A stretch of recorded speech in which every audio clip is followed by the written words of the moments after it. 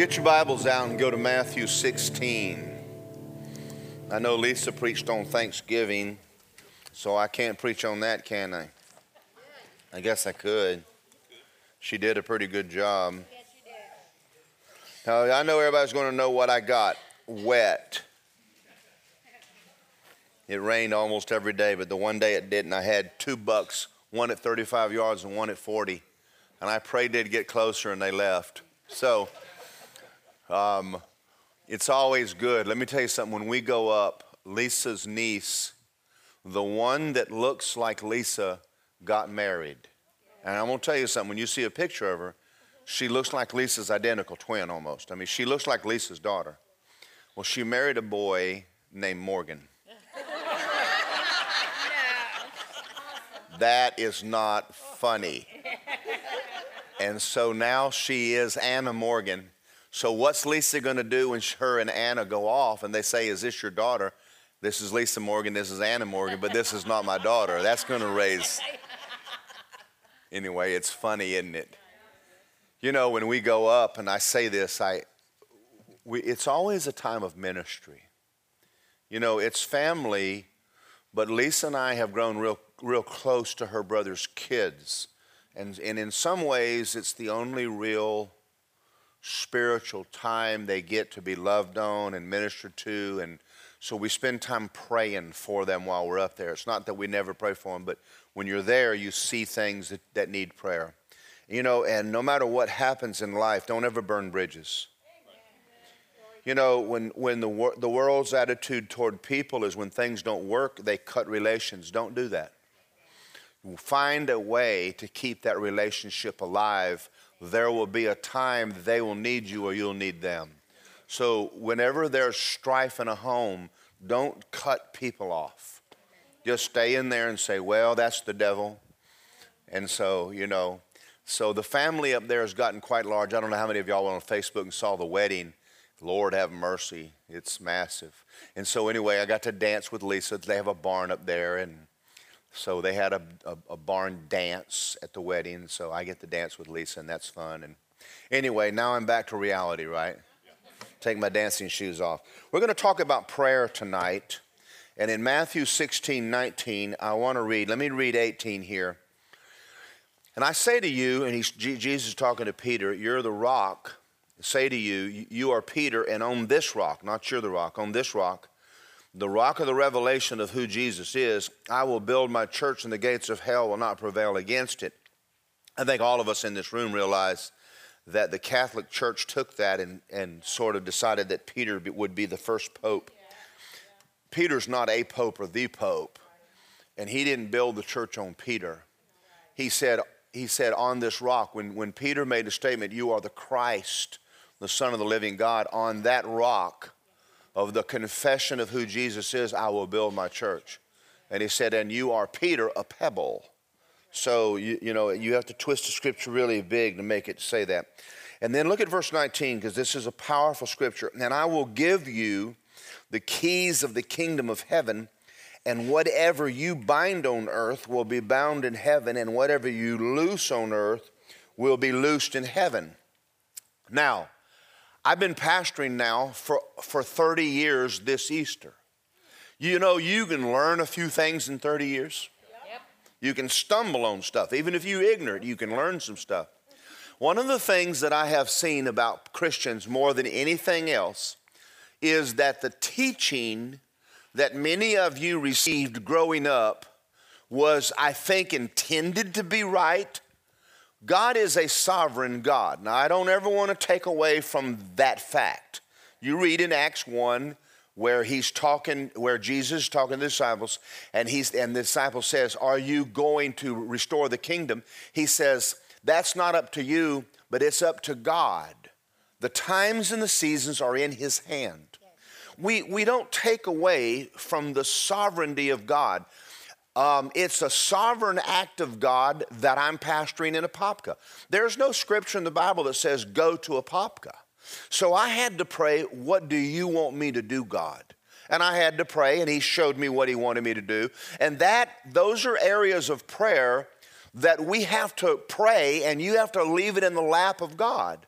But what we have done with prayer is we have left everything in the lap of God, even the things He gave you responsibility for. And learning where that divide is has been difficult for Christians.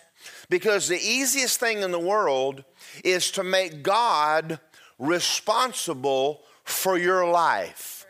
And He is not. That means that there are things happening in your life and you're allowing it, not God. And those are the areas that if we don't talk about it, you're going to go through life and you're going to be one of these people that come along and say, I don't know why God allowed that. Well, He didn't. And I think some people get a little bothered by that because they go, well, I'm not God. Well, you're not God, that's for sure. But you are the parent of your children. You are the custodian of your own mind, of your own life. And yes, God has a will, but you have to pray. So I'm going to make a statement to you here, and I've said it before, but it wouldn't matter if I said it 100,000 times. People don't get it. John Wesley said, it seems as though God can do nothing but someone ask Him. Now that is a heavy statement. God does not move at all unless someone's praying. Now you go, wait a minute, I happen to know that God, no you don't. No you don't. When things go downhill, it's because the church let it go downhill. If America goes under, it's our fault, folks. And I know churches don't want to hear that, and that'll separate me from a lot of preachers, but I'm going to stay on God's side and you can do what you want to. But if my home and my family are not in order, and I'm not here to bring condemnation, because I will be the first to tell you that I haven't done everything right in prayer myself. I'm not going to sit here and point at you as though I am the man and y'all are the whatevers. That's not true. One of the reasons I know this is because there are things that have happened that I allowed them to happen because I didn't pray about it or I didn't pray about it rightly, and I had to go back to God and go, please forgive me for allowing that to be in the mess that it's in. Now, there's other areas that we have prayed for and we have seen God moving, and I say thank God for that, and you have too. But one of the things is you can't live your life in condemnation on what you didn't do yesterday, so just forgive yourself, get over it, take communion, and let's move forward. Don't sit around and beat yourself up for what you didn't do, but don't keep doing stupid. If you find out it's wrong, change. Now, if you're not going to change, that's stupid. All right. Now, I want you to look at this scripture right here because Jesus makes a statement that's just, it's almost, the church has never understood this. I'm going to give you the keys. Who has the keys? You have the keys. Now, if I give Justin the keys to my truck, I don't have them. And if he walks, that's his dumb fault. Well, I gave you the keys. Well, Dad, I had to walk to the store. Well, you have the keys. Now, I didn't give him the truck, but I did give him the keys. God didn't give you the kingdom, but He did give you the keys to it. That means that whether that motor runs and whether that truck goes down the road and carries you or not is up to you. But He made a statement, what you're allowing, I will allow, and what you forbid, I will forbid. Another translation makes the statement, what you're forbidding must be what is already forbidden. In other words, Lisa and I were praying for a lady with Willis a while ago down at Panera Bread, and I looked at her and I said, what are you going to do with this prayer, thy kingdom come, thy will be done on earth as it is in heaven? And we were praying for her to be healed, and I said, are there sick people in heaven? She said, no. I said, you shouldn't be either. Why are we allowing something that's not allowed in heaven? Because of the teaching that God is doing this to teach me. Well, if He is, He's got a lot of stupid people in the hospital.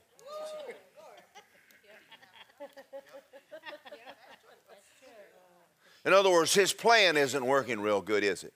Well, that's wrong teaching. You can't find, the funny thing about that teaching, you can't even find it anywhere in the Bible, but it's a major doctrine. I mean, it's not even one place in your Bible. And yet it's a major doctrine. Jesus went around doing good and healing all.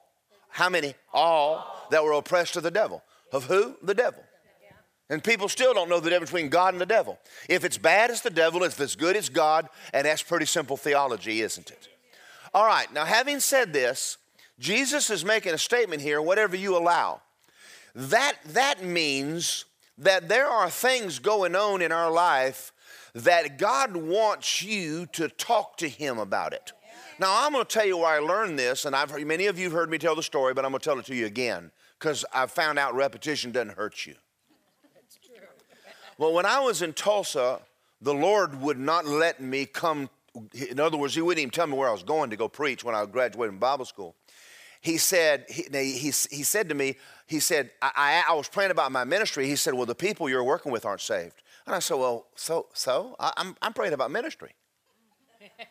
What does that tell you about what's going on in my dumb head? Okay, no, I don't care about people. I just want to know about a pulpit someplace. Okay. Well, yeah, I got corrected real fast. So he told me until my boss Jan and her husband Scott got saved, I wasn't leaving Tulsa. I said, that's not fair. I came out here to go to Bible school, and now you're putting a prerequisite. He said, well, if you can't get them saved, why would I send you anywhere? I went, well, it's called test. Anyway, so I go every day and start praying for Jan's salvation. Jan's Italian. Have y'all ever met Italians? They talk with their mouth, their hands, everything, and they don't even talk. And she was not the nicest boss in the world. I did everything I could to avoid her, much less get her saved. So anyway, I went off and every day and I started praying for Jan. And I remember one afternoon, I'm praying for her salvation. I'm praying like this. Heavenly Father, Jesus died on the cross for Jan. And I'm coming to you and asking you to draw Jan to yourself and send somebody across her path to talk to her about Jesus. And the Lord said to me, he said, ask me to get her to church. Now that changed my life. God asked me to ask him. Why? Because he needed me to. And not only that, now I asked him, I said, get her to church. She went to Grace Fellowship the next Sunday. 3 weeks later, she got born again. And then I led Scott to the Lord. And then I led Ron, their friend to the Lord, and everybody else I worked with the Lord. And then he turned me loose and sent me to Orlando. Now, but it never left me that he asked me to ask him, which meant that he was waiting on me to ask him. And so the question arises, why would the God of the universe need us to do anything? Because in his sovereignty, he gave you and I the authority. He gave the earth to Adam. Whenever Adam lost it, God was on the outside looking in, guys. He had to cut a covenant with Abraham to get a body, to get back in the earth. And so God is dependent on his church to pray. It's not that we're talking him into anything. He's already in the notion to do everything but he still needs you to ask him. So we are co-laborers together with him. So prayer is not laborious, what's the word I'm looking for? A duty. It's not this laborious duty that we have to do in order to appease God. In other words, sometimes, and we'll get into the time element in a minute. He taught me some things about time in a minute. But he just needs you to ask him some things. So prayer becomes fun, where you get to sit down and say, Heavenly Father, I want to praise you and give you glory and honor and now I'm going to ask you some things about our church, Word of Life Church. I'm going to ask you to give the people in our church a spirit of wisdom and revelation in the knowledge of the Lord Jesus. I'm going to ask you to send the Holy Spirit to help me preach tonight. I'm going to ask you. And see, he's willing to do it. And now you may think, well, he doesn't have to ask you. You're not telling him what to do. I'm not telling him anything. Well, you can own a home, and if you lease it out, you got to ask to go in. The police can knock on your door, but they're not coming in without permission. God's a gentleman. He's not in your life except what you ask. It's not that he's not God. It's just that he's a gentleman, and he's not going to do something you don't care or bother to talk to him about.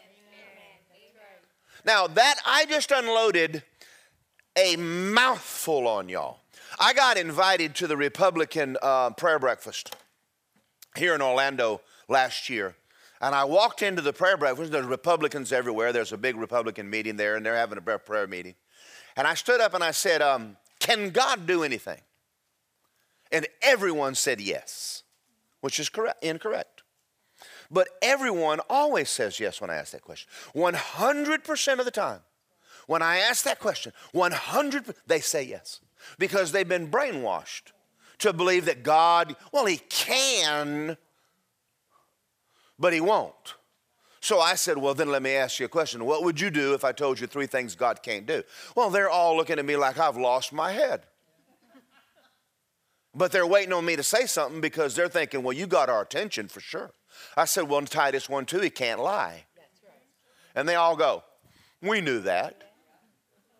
And I go, well, duh. I asked you if there's things he can't do, and you said he can do anything, and I said he can't. And I said, y'all understand. And they're waiting on number 2 because number 2, we're not going to get a number 2. And number 2 is going to be the big. And I said he can't die. That's right. And they go, yeah, we knew that. And they're kind of scratching their head like, yeah, we believe that. And I go, yeah, I knew you believed it, but you're not thinking. And number 3, it's the biggie. He cannot violate his own word. In other words, let me explain this to you. If he said that Jesus is the way, and whoever calls on the name of the Lord will be saved, he cannot tell you no when you come to him. Can he? Come on, y'all don't get religious on me. You go to God and say, I have a friend here, Terry, wants to get born again tonight. Pray with me. And God goes, not tonight. Tell him to come back tomorrow. I'm God. Can he do that? No, he can't. And see, that's the one area that we've screwed this whole sovereignty thing up, because in his sovereignty, he said Jesus is the way. In his sovereignty, he made us responsible for some things that we needed to pray about. That is a sovereign act of God, but he isn't moving if you don't ask. You can do anything you want to with that. You can leave and go, well, I didn't agree with that. And you'll just be without all your life, because he's not going to answer a prayer you don't ask him. That's right. That's a powerful statement. If we knew this and understood this, well, we'd be way along. Now go to Ephesians chapter 6. You wonder if I was ever going to read a second scripture tonight, didn't you? I do a lot more praying, and my prayer tonight is that God would use this church to become a praying church. Now, where I'm going with this is we need to pray over these elections. And where I'm going with this is we need to pray over America. And that's my goal of tonight. If you want to know why I'm preaching this, it's not just to preach a message. We cannot sit back and allow the devil to run roughshod over this nation. The Bible says we're not wrestling flesh and blood. Well, you and I have got an enemy, your adversary, the devil, as a roaring lion, and you and I have authority over him, and we need to start praying the right people in office and the wrong people out of office, and it's going to take the church to do that. There's also things that need to get prayed for. Now, I want you to understand something. We have this crazy idea, and every preacher does it. I don't, every doesn't do it, but they do it, and I wish they didn't do it. We need 1,000 people to pray over the president. No, you do not. How many people prayed and talked to God about Sodom and Gomorrah? 1. All right, then why does God, well, let me go back to my statement. I didn't finish it. The reason they do that is to get 1,000 people on their mailing list. That's just a bunch of crud. That's just stupid. Okay.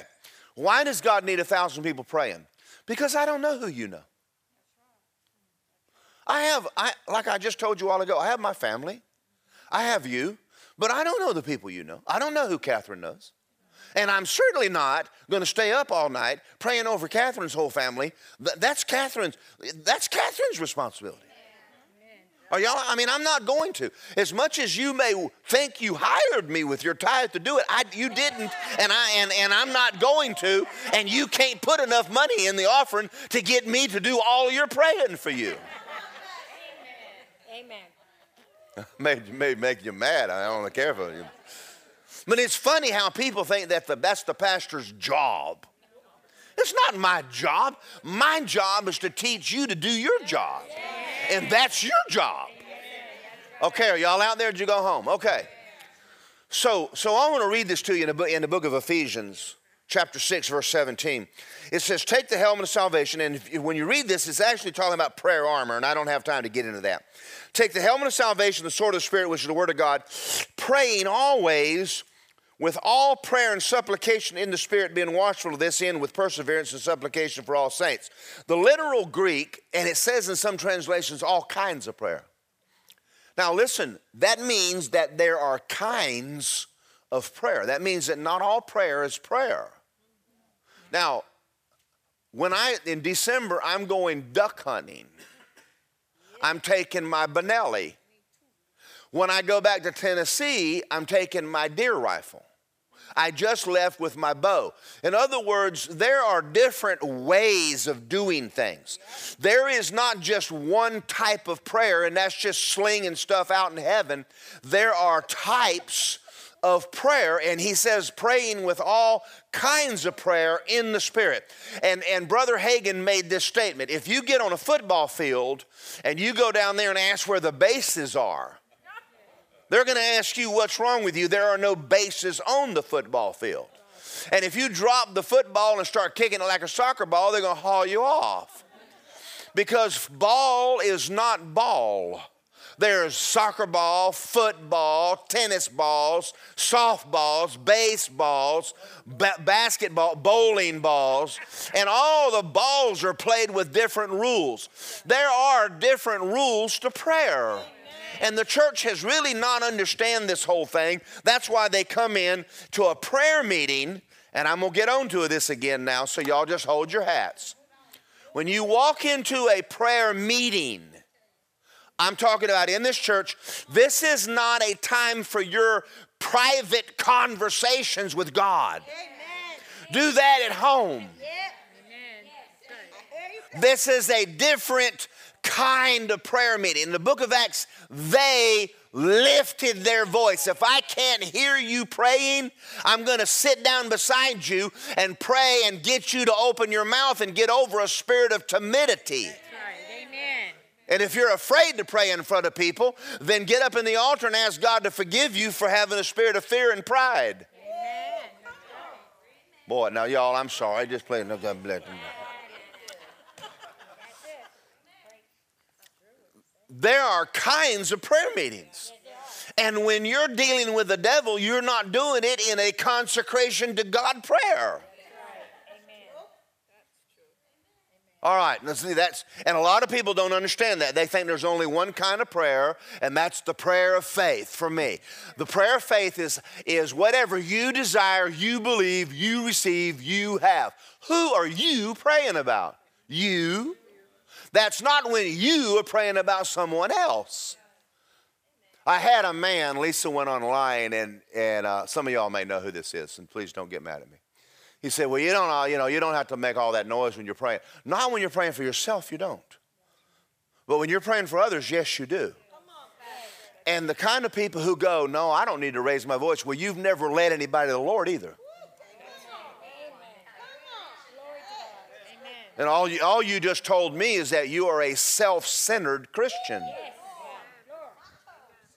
You start praying for someone other than yourself, you're going to make some noise when you pray. And you don't have to. Yeah, you kind of do. But anyway, I'll explain that in a minute.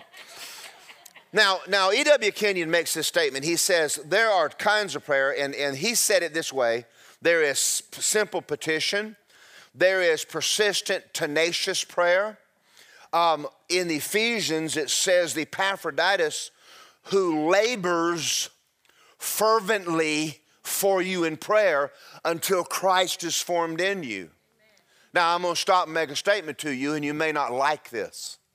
There are people that you know in your home that will never grow up until someone does some praying for them. Because just because your spirit man is alive and you're born again does not mean you matured.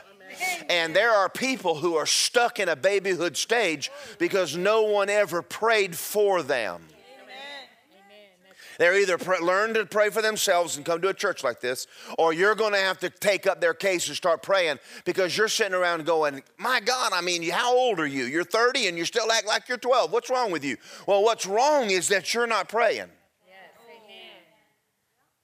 Because they are stuck in 12. So Epaphroditus, one of you, is prays that Christ would be formed in you. There's more to prayer than just getting someone born again. Boy, thank you for y'all's enthusiasm. Church is more than just getting people saved and ready for heaven. There's more to this than I'm just on my way to heaven. Now, we might have time to get into that. There's another kind of prayer called prevailing prayer. Now, I don't know why this is. And if I knew it, I would tell you, and I don't know the answer to it. There have been times in my life where I've prayed stuff for months before I got an answer. And I'm not talking about I'm asking God over and over and over. It's just like all hell is trying to stop me from getting an answer to that. Or Satan is contesting my right to it. And a lot of times that comes with you praying for another person. Maybe they are digging their heels in and you're having to stay on it in prayer until the Holy Ghost is able to get them. You need to lighten up and turn to God. Amen. That's right. Now, that's why it seems like you have to pray. I think it was Pat Boone's wife says she literally wore the carpet out of the end of the bed praying for the Boone kids. And she came to Rhema one time, was teaching, and she said she became, if you're a mother, you're going to learn something after you have your children. You have a new job. It's called pray. Because they are going to try to screw their life up. And let me make another statement to y'all. And just do what you want to with this. You are living in a hostile environment. We'll get into this Halloween. There are demons in the air around you all the time. You're living in a hostile world. There are demons after your kids, after you, after your head. Am I the only one in this church that ever had trouble with their head? Am I the only one that ever had battles in my mind? Maybe I'm it. Maybe I'm the only person that ever had thoughts hitting my head like waves of the ocean pounding me trying to. Am I the only one? Does anybody else in here have the guts to say me too? Amen. Listen, we need to listen. You're not a bad person because you have a bad thought, but you can't just let the devil run over you. You've got to learn to walk in the Spirit, and then you've got to learn to walk in fellowship with God, and you're not going to do it without a prayer life. And I'm not talking about 5 minutes in the morning before you leave. I'm talking about all day long when you're walking around worshiping God and praying in the Holy Ghost. Because we live in a negative world. I mean, it's just around us. But he gave us everything we need to be victorious in the world. He said, greater is he that is inside of you than he that's in the world. And you know what? He came to live inside of you, but he would like to come out and play sometimes. He'd like to come out sometimes and help you with your life. And he's not going to if you're not going to have a prayer life. Now, that means you and I have a greater work to do. Prayer is a whole lot more than Sunday night or 5 minutes in the morning before you leave and take off out of the house. I mean, it's a life. That is, if you want to live victoriously, it's a life. All right, there's another kind of prayer called battle prayer. And I call it intercessory prayer. And I've had times, and I almost hate to even touch on this because I'm not equipped to go into it in depth. I've had times when I've prayed, groaned in the Holy Ghost, wept and cried. Now, I don't do that every time I pray. You can't make yourself have a baby. You know, when a woman's pregnant and having a baby, she's going to make some noise because she's having a baby. You're just not going to say, you're just not going to lay there like you're be on Facebook while you're having a baby. It just ain't happening. And there's times you're going to get into prayer. If you never have, don't get in condemnation, but don't tell me that what I've been through is not true. I know better. Because my sister died and went to hell, and I prayed her up out of hell that way. And there have been times when the Holy Spirit has taken me off in a corner and I have just sat back and prayed and groaned in the Holy Ghost. I had no idea what I was praying about. Somebody's life. When I was at Rhema going to Bible school, we used to have a prayer night, and I had two girls. And there was a black girl and a white girl, is all I remember, and they wore candy striper uniforms. You know, when they worked at the hospital. And they would see me, and we would sit down together, the Indian style, and then they would give us papers of people who sent requests in to Rhema for prayer. Well, I remembered one night, I decided to lay my hands on about 5 of them at one time. Don't do that. You don't want to pray for 5 people all at one time. I went into intercession, and in my mind I'm thinking, somebody help me. I'm having a baby over here. And I am weeping and groaning, and when I finished and got finished, I started laughing in the Holy Ghost, and I flipped one of them over, and it said, dying of cancer, and I went, oh, glory to God. But I know that I prayed through for them. Amen. Now, you may not understand that. Don't throw it away because you don't understand it. I'm going to say something to y'all. I don't care who you are. I don't care if your name's Kenneth Copeland, Joyce Myers, or Andrew Womack. There's things you don't know. Amen. That's right. That's true. Don't you ever act like you have your favorite Bible teacher who knows all. You don't have one. Amen. The Holy Ghost knows all. That's right. Amen. That's right.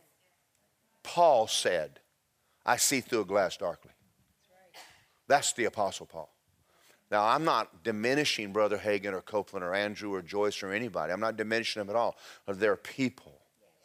And after a while, it's not negative to find out that your favorite Bible teacher is not God. Now, that's heavy for some people because when I first got born again, it was the hardest thing was to deal with Rhema grads who thought that if Brother Hagin said it, it was Scripture. Don't shout me down.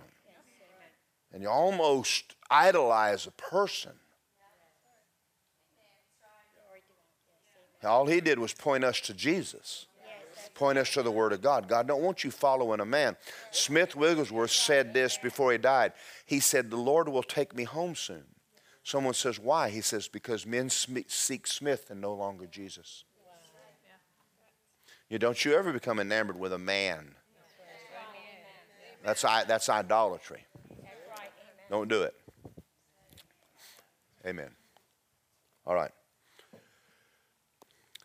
Oh, I don't want to go that direction. I'm going to anyway.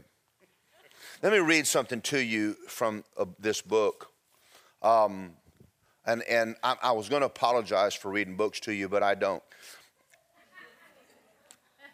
There's a man, when I get to heaven, other than Paul, is E.W. Kenyon.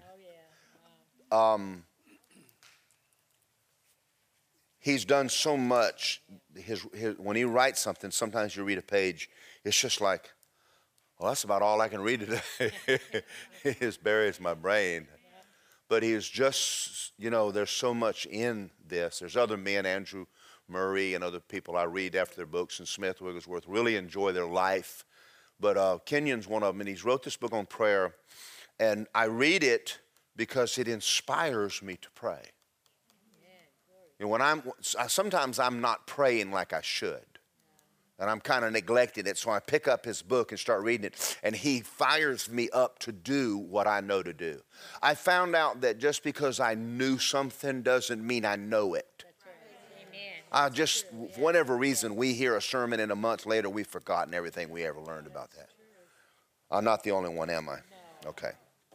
All right, listen to this. Life will never mean much to you outside of God's will. The big thing of life is to be in the will of God the Father. You say, I was never called to give myself to a life of prayer. No, You may not have been set apart by the Spirit for that special ministry, but I think it would be wise for you to spend enough time in prayer to get acquainted with your Father, Luke 18:1. There's only two ways of getting acquainted with God, through the Word and by prayer. If you don't take time to pray, you're losing out. You can't say, I have no responsibility in the prayer life. Yes, you do. To see a need is a call to prayer.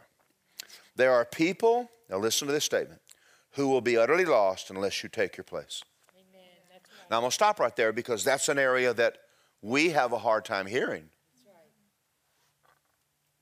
There are people in your life that they don't know God and no one's praying for them. I have never led a person to the Lord in my life that I didn't find out someone was praying for them. Amen. Now, you've had people you walked up and tried to witness to, and the door was closed. You know what that means? Nobody's praying. The Spirit of God's not drawing them. Now, God wants to draw them, but He's unable to because no one's praying. You can't just walk around and just kind of do the pass out the tract and mark your gun and I got them saved. I'm not big on that because who's taking over? Who's discipling? Who's taking care of these people? Now, are there people who outwitting the lost and people get saved? Yes, there are. But I'm not going to stop them from doing that because at least they're doing something. But personally, I prefer to spend some time with the person, get them born again, talk to them, get them in church. But I've never led anybody to the Lord that I didn't find out later who someone was praying. And the people that I couldn't talk to, no one was praying. So the moment I started praying, they became easy to talk to. Now, this is hard for us to hear. You are responsible for your children. If they're not close to God, you are responsible for that. I'm just going to be quiet a minute. I'm going to let it sink. It takes a long time for water to get through concrete. If things are not going well in your home, now I'm not saying every bad thing that happens to you is, but you know, it's easy to say, I'm a Christian, I go to church, I pay my tithes, I love Jesus, it's Ozzie and Harriet world. And you're just flopping through life like it's one big beach trip. And it isn't. There's a devil, and he has full intentions on killing you and taking your children to hell unless you get real darn serious. And quit playing your Christian game. And you say, why'd you say that word? Because I don't think that you guys listen to anything unless I add an adjective to it. But you'll never forget that. He said darn. I can't believe he said darn. We'll go home and say he almost said something else. So, I mean, I think sometimes people need a little slap upside the head. If you're not asking him about your kids, they're going prayerless. Amen. Amen. That's true. We can just stop right here and just think about it for a month. That's a heavy statement. That kind of woke me up. Terry, why'd you take my book out of my hand? I knew you wanted to steal it, but that's the thing that started me thinking. I love my kids, but I haven't prayed for them like I should. I love my grandsons, but I'll tell you, I haven't prayed for them like I should. I love this church, but I'll be honest with you, I haven't prayed for this church like I should.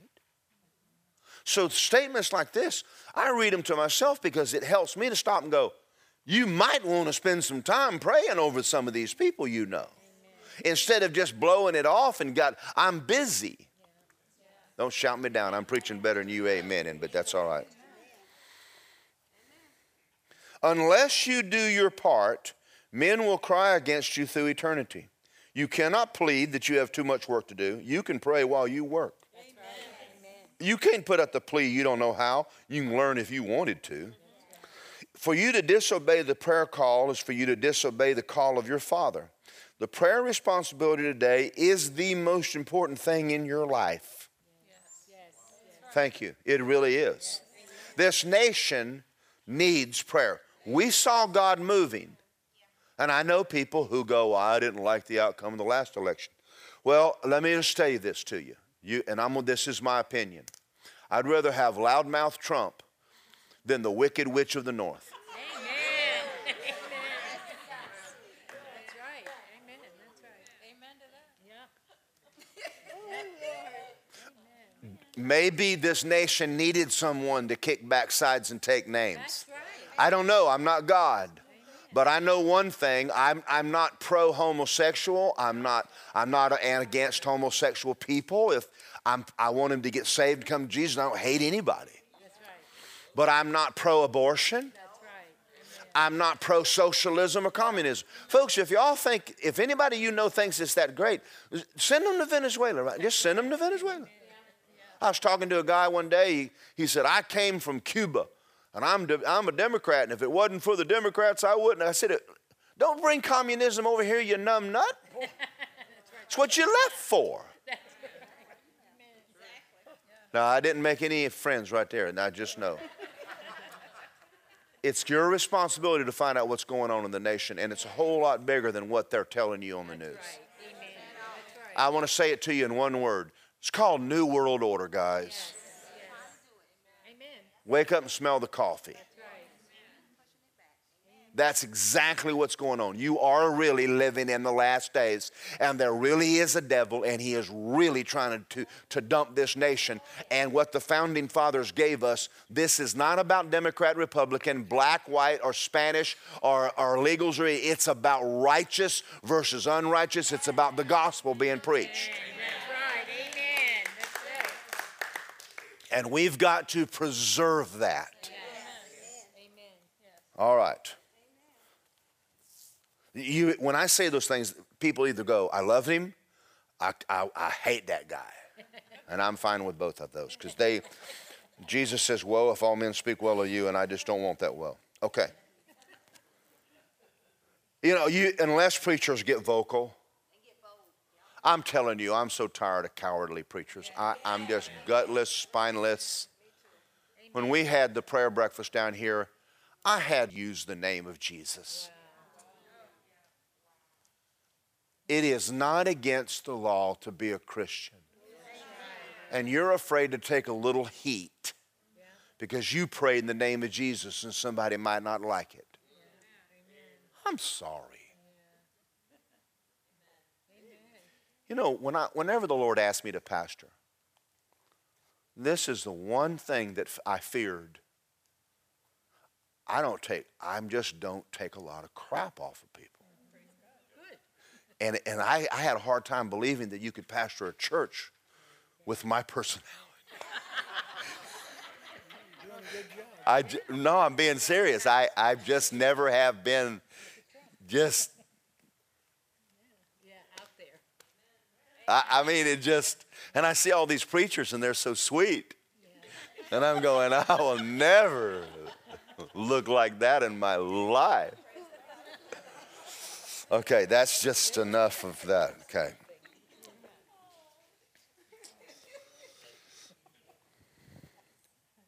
Listen to this statement. Do you realize there are men and women who are defeated and breaking down in their businesses, their homes, and their spiritual lives because we have not prayed? Then he says this, let me change that statement because you haven't prayed. Now let's stop right there. All of us are guilty right now. Every one of us in this room are guilty. I stand before you and tell you I'm guilty. I've had things in my family that I have not dealt with in prayer and let it go. And it just got worse and worse and worse. And then I went, isn't that sad? They got a divorce. Isn't that sad? That teenager fell away from God. Isn't that sad? It is sad. But it's sad now on my end because I didn't even go to God in prayer about it. Amen. Now, I'm going to confess my sins, and I'm not even Catholic. Father Tim. Are y'all out there? Did you go home? Now, I told the Lord the other day, I said, I'm repenting of this. I'm changing this. I'm going to turn into a praying machine. Now, that doesn't mean I'm praying all day like a monk in a monastery. But I am waking up in the morning, and the Lord said this to me the other day, and I told Lisa, I have never used a prayer list. But the Lord showed me that with some people, it might be advantageous to have a prayer list because you're having a hard time following God. So maybe you need a prayer list until you can hear from God. Amen. So I'm making me a prayer list where I'm putting the church on it. I'm putting my daughters on it. I'm putting Cody, my grandson, Tyler, my grandson, on it. I'm putting my granddaughters, Rachel and Reagan, on it. I'm putting Joshua, Justin, Jordan, Lisa on it. I'm putting this church on it. I'm putting my family members, Lisa's family, on it. And I'm praying it whether it's rote or not. Because sometimes maybe if you can't do it any other way, just duty. Just if duty's the only way God can get you to pray, start off in duty. And so I started praying just because I don't want it on my conscience that I didn't pray. I didn't think about that. So I'm starting to pray instead of assuming that they listened to the CD I sent them.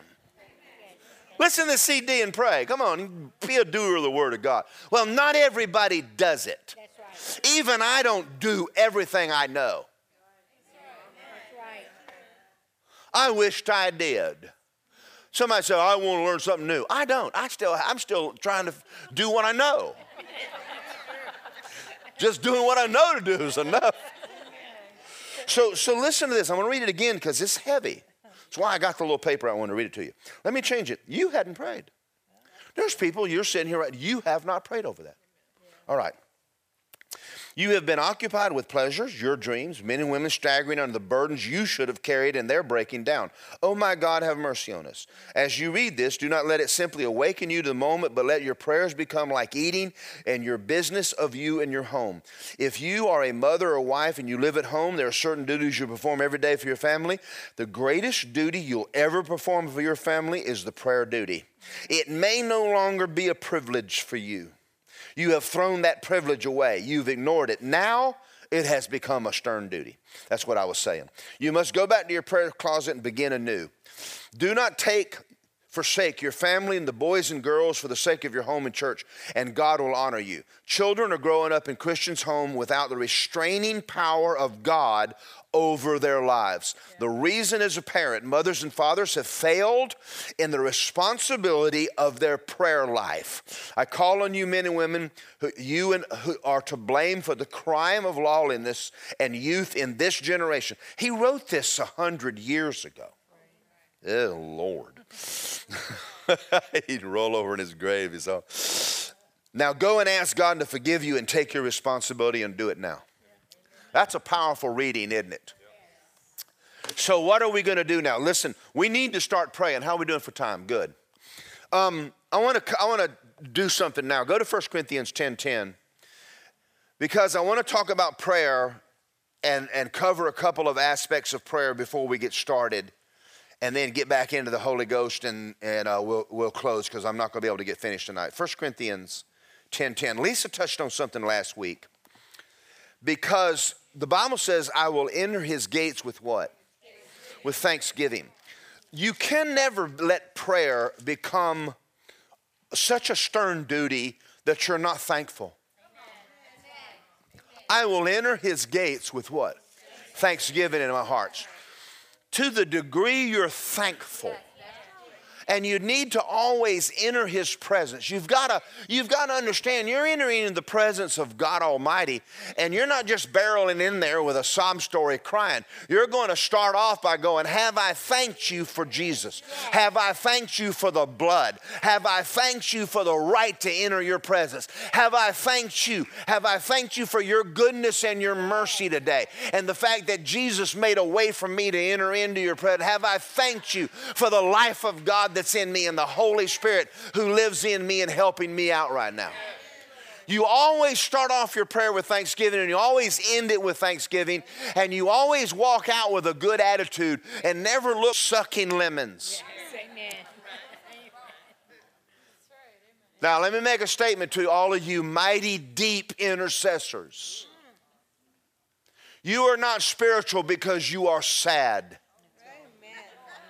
That's right. I'm fixing to unload something heavy on you. When you get through praying for your children, do not walk out with the care on you. That's right. Amen. That's good. I went to talk to God about my kids. They're all going to hell. I thought you talked to God about it. Amen. That's right. Well, then get a smile on your face and shut up, Mac. That's why Jesus made a statement. He says, when you fast, anoint your head and do not appear to men. Don't walk around acting spiritual like, oh my God, I'm a prayer warrior.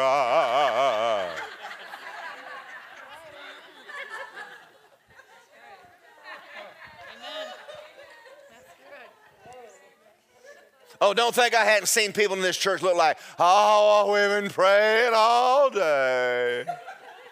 Well, I can tell you, you never got in the throne room because the joy of the Lord is your strength. When you're in the presence of God, there is fullness of joy. Yeah, you went in there with a problem. You are supposed to leave it in the throne room and come out with some joy on you.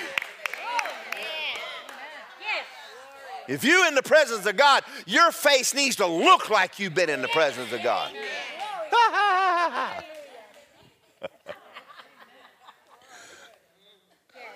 Now, when you see me dancing wildly on Sunday morning, that's when I'm having the most trouble.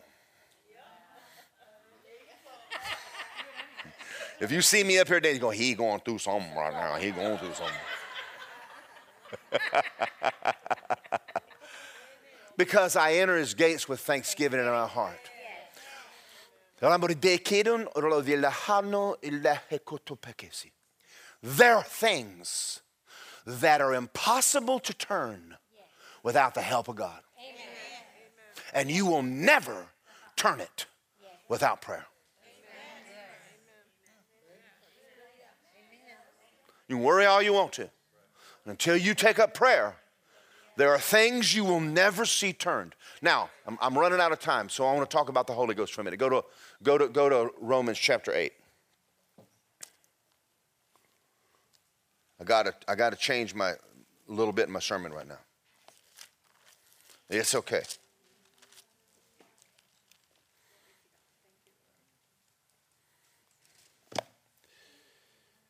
Lisa and I just got back from, Mark Hankins was preaching this morning down in Kissimmee, and he did a leadership meeting. It was a closed meeting. We were able to take Shantae and Maybell with us, and Justin. But he spent some time talking about praying in the Spirit. And even though we've talked about this many times in this church, I want to go over this one more time. It says, Romans 8:26. I didn't give you that in the notes, so that's why you don't have it up there. And so I apologize to you.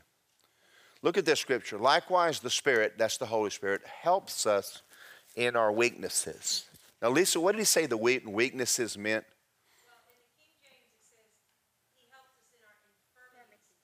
But it's not just a mild thing or a minor thing. The word infirmity, translated out in the Greek, means an incurable disease or a heavy mental oppression. It's a major infirmity. The Holy Spirit helps you with major infirmities. And he said, this is the picture. You're in a pit and you can't get out. And there are people in pits. The Holy Spirit helps us in our weaknesses, for you do not know how to pray as you ought to. Why is that? Now remember, let's go back to what I said a while ago. It seems as though God can do nothing but someone ask him. Now I'm going to dive into something here, and I'm going to mess up everybody in the room's theology. I'm just going to I'm going to plow your field so sideways and then funny. Go to the next scripture, please, and then we're going to come back to this one. And he who searches the heart knows what the mind and spirit is. He makes intercession with saints according to the will of God. Go to the next one. And we know all things work together for the good of them that love the Lord, called according to his purpose. Now you listen to me real good. Every stupid thing in your life is not working for your good. That's true. That's right. Amen. You cannot divorce that scripture from the one before that. He said, if you're praying with the help of the Holy Ghost, everything that the Holy Ghost is helping you pray about is going to turn to good. Everything He's helping you pray about. If you're not praying about it in the Holy Ghost, it ain't working for your good. And so the next time you hear a TV evangelist stand up and say, well, we know all things work for your good. Just look in the TV and do a Daryl. That's a cop-out that says I'm just going to lay down and let the devil beat the mud out of me. All right, now go back to Romans. Okay, go back to Romans 8:26. I'm sorry, I just almost wish Bible teachers would read the Bible. Just read the thing. I'm sorry he had to take an old dope-smoking hippie and make a pastor out of him. But I was so dumb, I actually thought you had to read the Bible to preach it.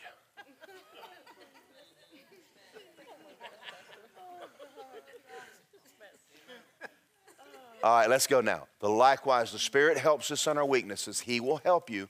You do not know how to pray as you ought to. That means that very often what you're dealing with is not the problem.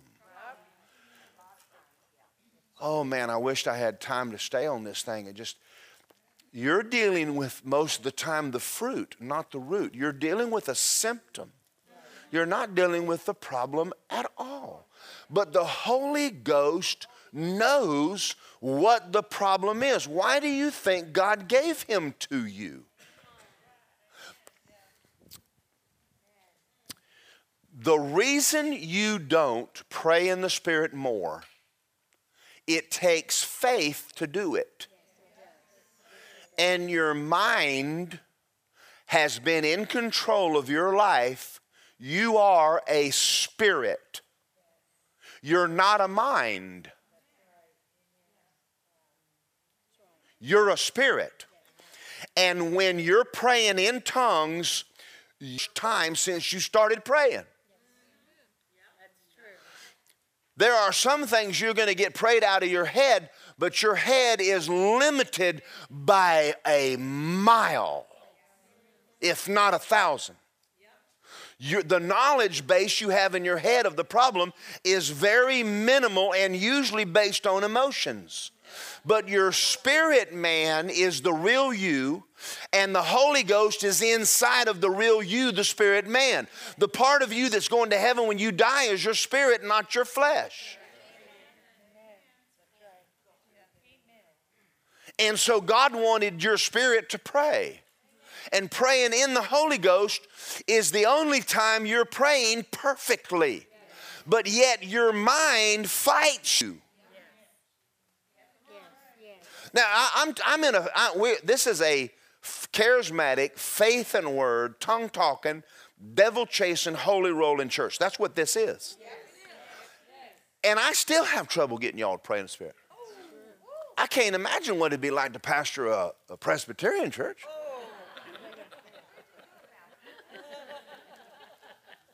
Are y'all out there? Did you go? I mean, he gave you and I an ability beyond the world. If you're in the military and you have F-16s, A-10 Warthogs, nuclear bombs, and you're getting defeated, you're not using them. Amen. That's true. There's only one way America would ever get beaten a war is we just do nothing. But if we go to war, North Korea has one bomb. We have 1,000. You do not want to jump on us. That is stupid. So when Kim Jong-chong Jong-won-ching got an offer by President Trump to make a little money, he jumped on it. Yes, he did.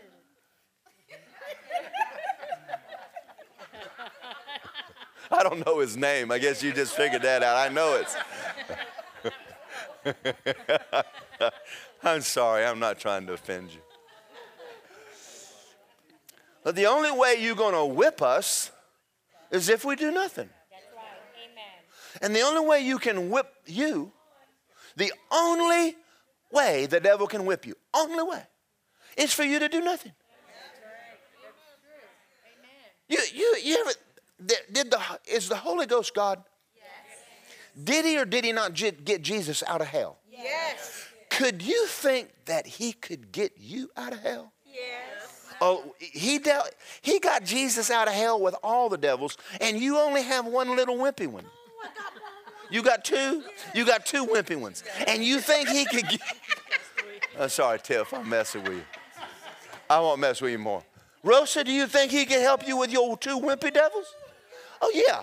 So the only way for the devil to whoop you and to drag your kids to hell is for you to not do anything. When he told you that he would pray through you and help you in all your weaknesses, and then everything would work for your good. Everything will turn around for the good. But you know, tongue-talking, devil-chasing holy rollers have a hard time sitting down and praying more than 3 or 4 minutes. I didn't know what I was saying. I didn't know. I didn't feel. I didn't feel it. Well, I'm going to tell you, it's a mystery how God can live in me and me not feel him. That is a mystery. I have always wondered how the God of the universe could live in me, and I don't feel him. But he said he's in there. But I've had times in prayer when the Holy Ghost hooked. You know what I'm talking about? You know what I'm talking about. It's when you're praying along in English and you're praying along, Shandai, Shandai, tie my bow tie. And all this, and you're on to something, and you don't know what you're praying about, but you're on to hallelujah. And you just go, you just have to in your mind stay in faith and go, I don't know what we're dealing with, but apparently the Holy Ghost thinks this is something we need to be doing. Because he's fixing something, and I don't even know what he's fixing. Amen. That's right. That's good. This one message would change you forever if you just did it. Yes. Amen. Yes. Paul said, I pray in tongues more than you all. Yes. I wonder if that had anything to do with his ministry being so great.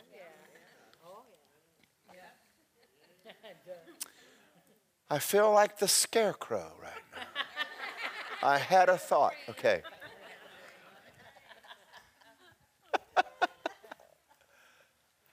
I wonder if that had anything to do with why Smith Wigglesworth raised 38 people from the dead. I wonder if Kenneth Hagin's saying that he prayed for sometimes an hour or 2 hours in the Holy Ghost. I wonder if that had anything to do with why his ministry went around the world. I wonder if that's where the power was. Now, when you get to heaven, you won't need tongues because you don't have no devil there. So don't get up there and start looking to go to a prayer meeting. They ain't. If you hear Spanish up there, it's Spanish, baby. It ain't tongues.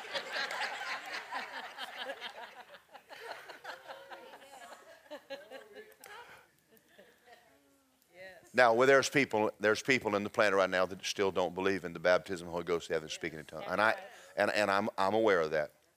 But I'm going to say this to you. You have God, you're born again. But you'll never walk in the light that belongs to you. That's right. That's right. It's for you. Yes, it is. It's not a Pentecostal thing. It's a God thing. Jesus commanded you, don't leave Jerusalem till you do with power from on high. He commanded it. He didn't ask you. He told you to. And I know that people have fought this for years, and Satan fights it. And he still fights you. You say, well, I tried it. No, you don't you ever try it. You do it.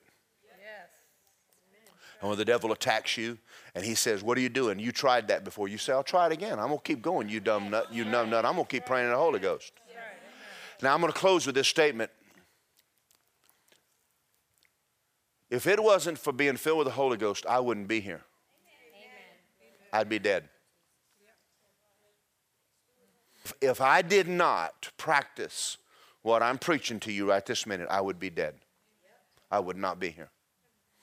Praying in the Holy Ghost is what got me out of the hospital when my appendix ruptured and I was full of gangrene. Full. Amen. That means that I had a problem that was bigger than I could handle. But when they told me that I had congestive heart failure and wanted to put a pacemaker in me, I did not know how to pray. I would like to look at you and say, I had the faith. I didn't have it. Have you ever just not had the faith? Have you ever just looked at something and said, I don't have a clue. I have no idea how to pray about this. Oh yeah, baby, I've been there many times. And I told Lisa this the other night. I said, I have no idea what people do that don't know what we know. I'm having a hard time knowing what I know. I don't know how they're making it. And you younger people like Cody, you're young, but you might want to learn this now. Because I'll guarantee you if you want to get 65, you better learn to pray in the Holy Ghost. Oh, yes. Amen. When I was young, I thought, oh, I'm bad to the bone. You ain't bigger and badder than no devil jumps on you. I'm going to tell you right now. And all hell jumps on your head. Many a morning I woke up 4 o'clock in the morning in a cold sweat.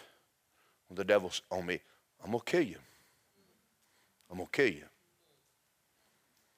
And I'm laying there with a spirit of fear on me so strong I can't move. But he didn't tape my mouth shut. You're going to wake me up on praying the Holy Ghost. And the whole time I'm laying there, the devil's going, that ain't doing no good. And I go, well, then don't worry about it. And there's times I never felt like it was doing anything. But buddy, when I started watching God bring me out, I thought, well, I'm doing something. Does that help y'all? When I don't know how to pray, and that's been more often than I'd like to tell y'all. I'd like to tell you that I had scripture on that, but there's times I don't have scripture on it. I'd like to tell you that I got this, I got the faith for that, and the name. I'd like to tell you that's not the case. There's times I didn't have an answer. I didn't have any idea what to do. When Lisa and I went through the thing in the cabin, I didn't think that many bad things could happen to a human. Until it dawned on me, this is straight from hell. I mean, Josh blew his car up. Justin blew his car up. The workers busted all of our windows out. We couldn't get a loan from the bank to finish the house, and the house is rotten in the weather. People in the church, 68 people, walked out the door, and I still don't have any idea why, but God told them to go. I'm pretty sure of that. And I'm not going to mention all the other stuff that happened but you then I got AFib and went in the hospital, and Lisa got sick and went in the hospital. Now you just think, well, if one thing happened, it'd been bad. But I had 10 things all at one time, and I'm thinking, this ain't right. If it was one of them, I could pray about it. But what do you do when they've got 10 things from hell happening to you all at once? What do? Pray in the Holy Ghost. Because greater is he that is inside of me than he that is in the world. And when you don't know how to pray, and you know when you ain't got no money, you ain't got nowhere to go, you might as well pray in the Holy Ghost. You can't go out to dinner tonight, you ain't got no money. And you ain't got no friends and nobody inviting you over, you might as well stay home and pray in the Holy Ghost. And when nobody likes you, you might as well stay home and pray in the Holy Ghost. And when your car ain't running, you might as well just stay home and pray in the Holy Ghost. But you and I, y'all have watched God pull Lisa and I up out of the biggest mess we've ever seen in our life. But we learned the secret. And man, we ain't getting off it now. Man, matter of fact, we're getting on the offensive. I'm waking up in the morning and going, Shaw, where are y'all?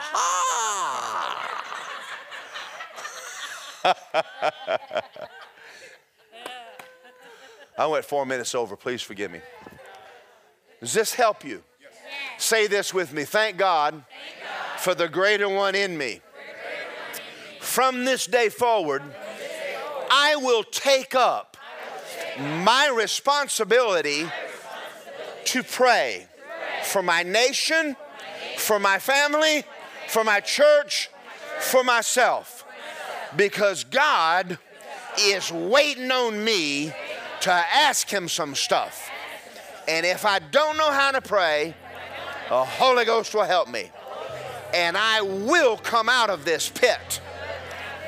Everything will work together for my good because I'm going to pray about it in the Holy Ghost. Amen. Amen. Thank you for listening to this powerful message by Pastor Daryl Morgan. We hope it blesses you. If you would like more info on Word of Life, sermons, and free downloads, please go to wordoflifeapopka.com. Thank you and have a blessed day.